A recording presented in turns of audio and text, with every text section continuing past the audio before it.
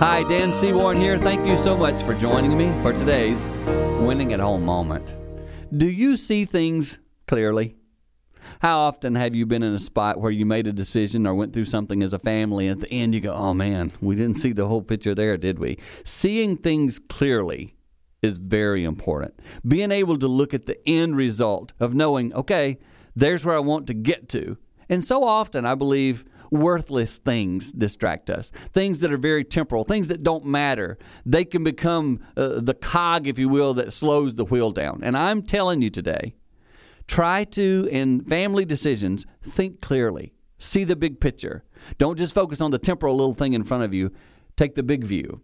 And quite often that will lead you to a better decision and more productive life and more productive result, yielding in a family that grows and is winning at home.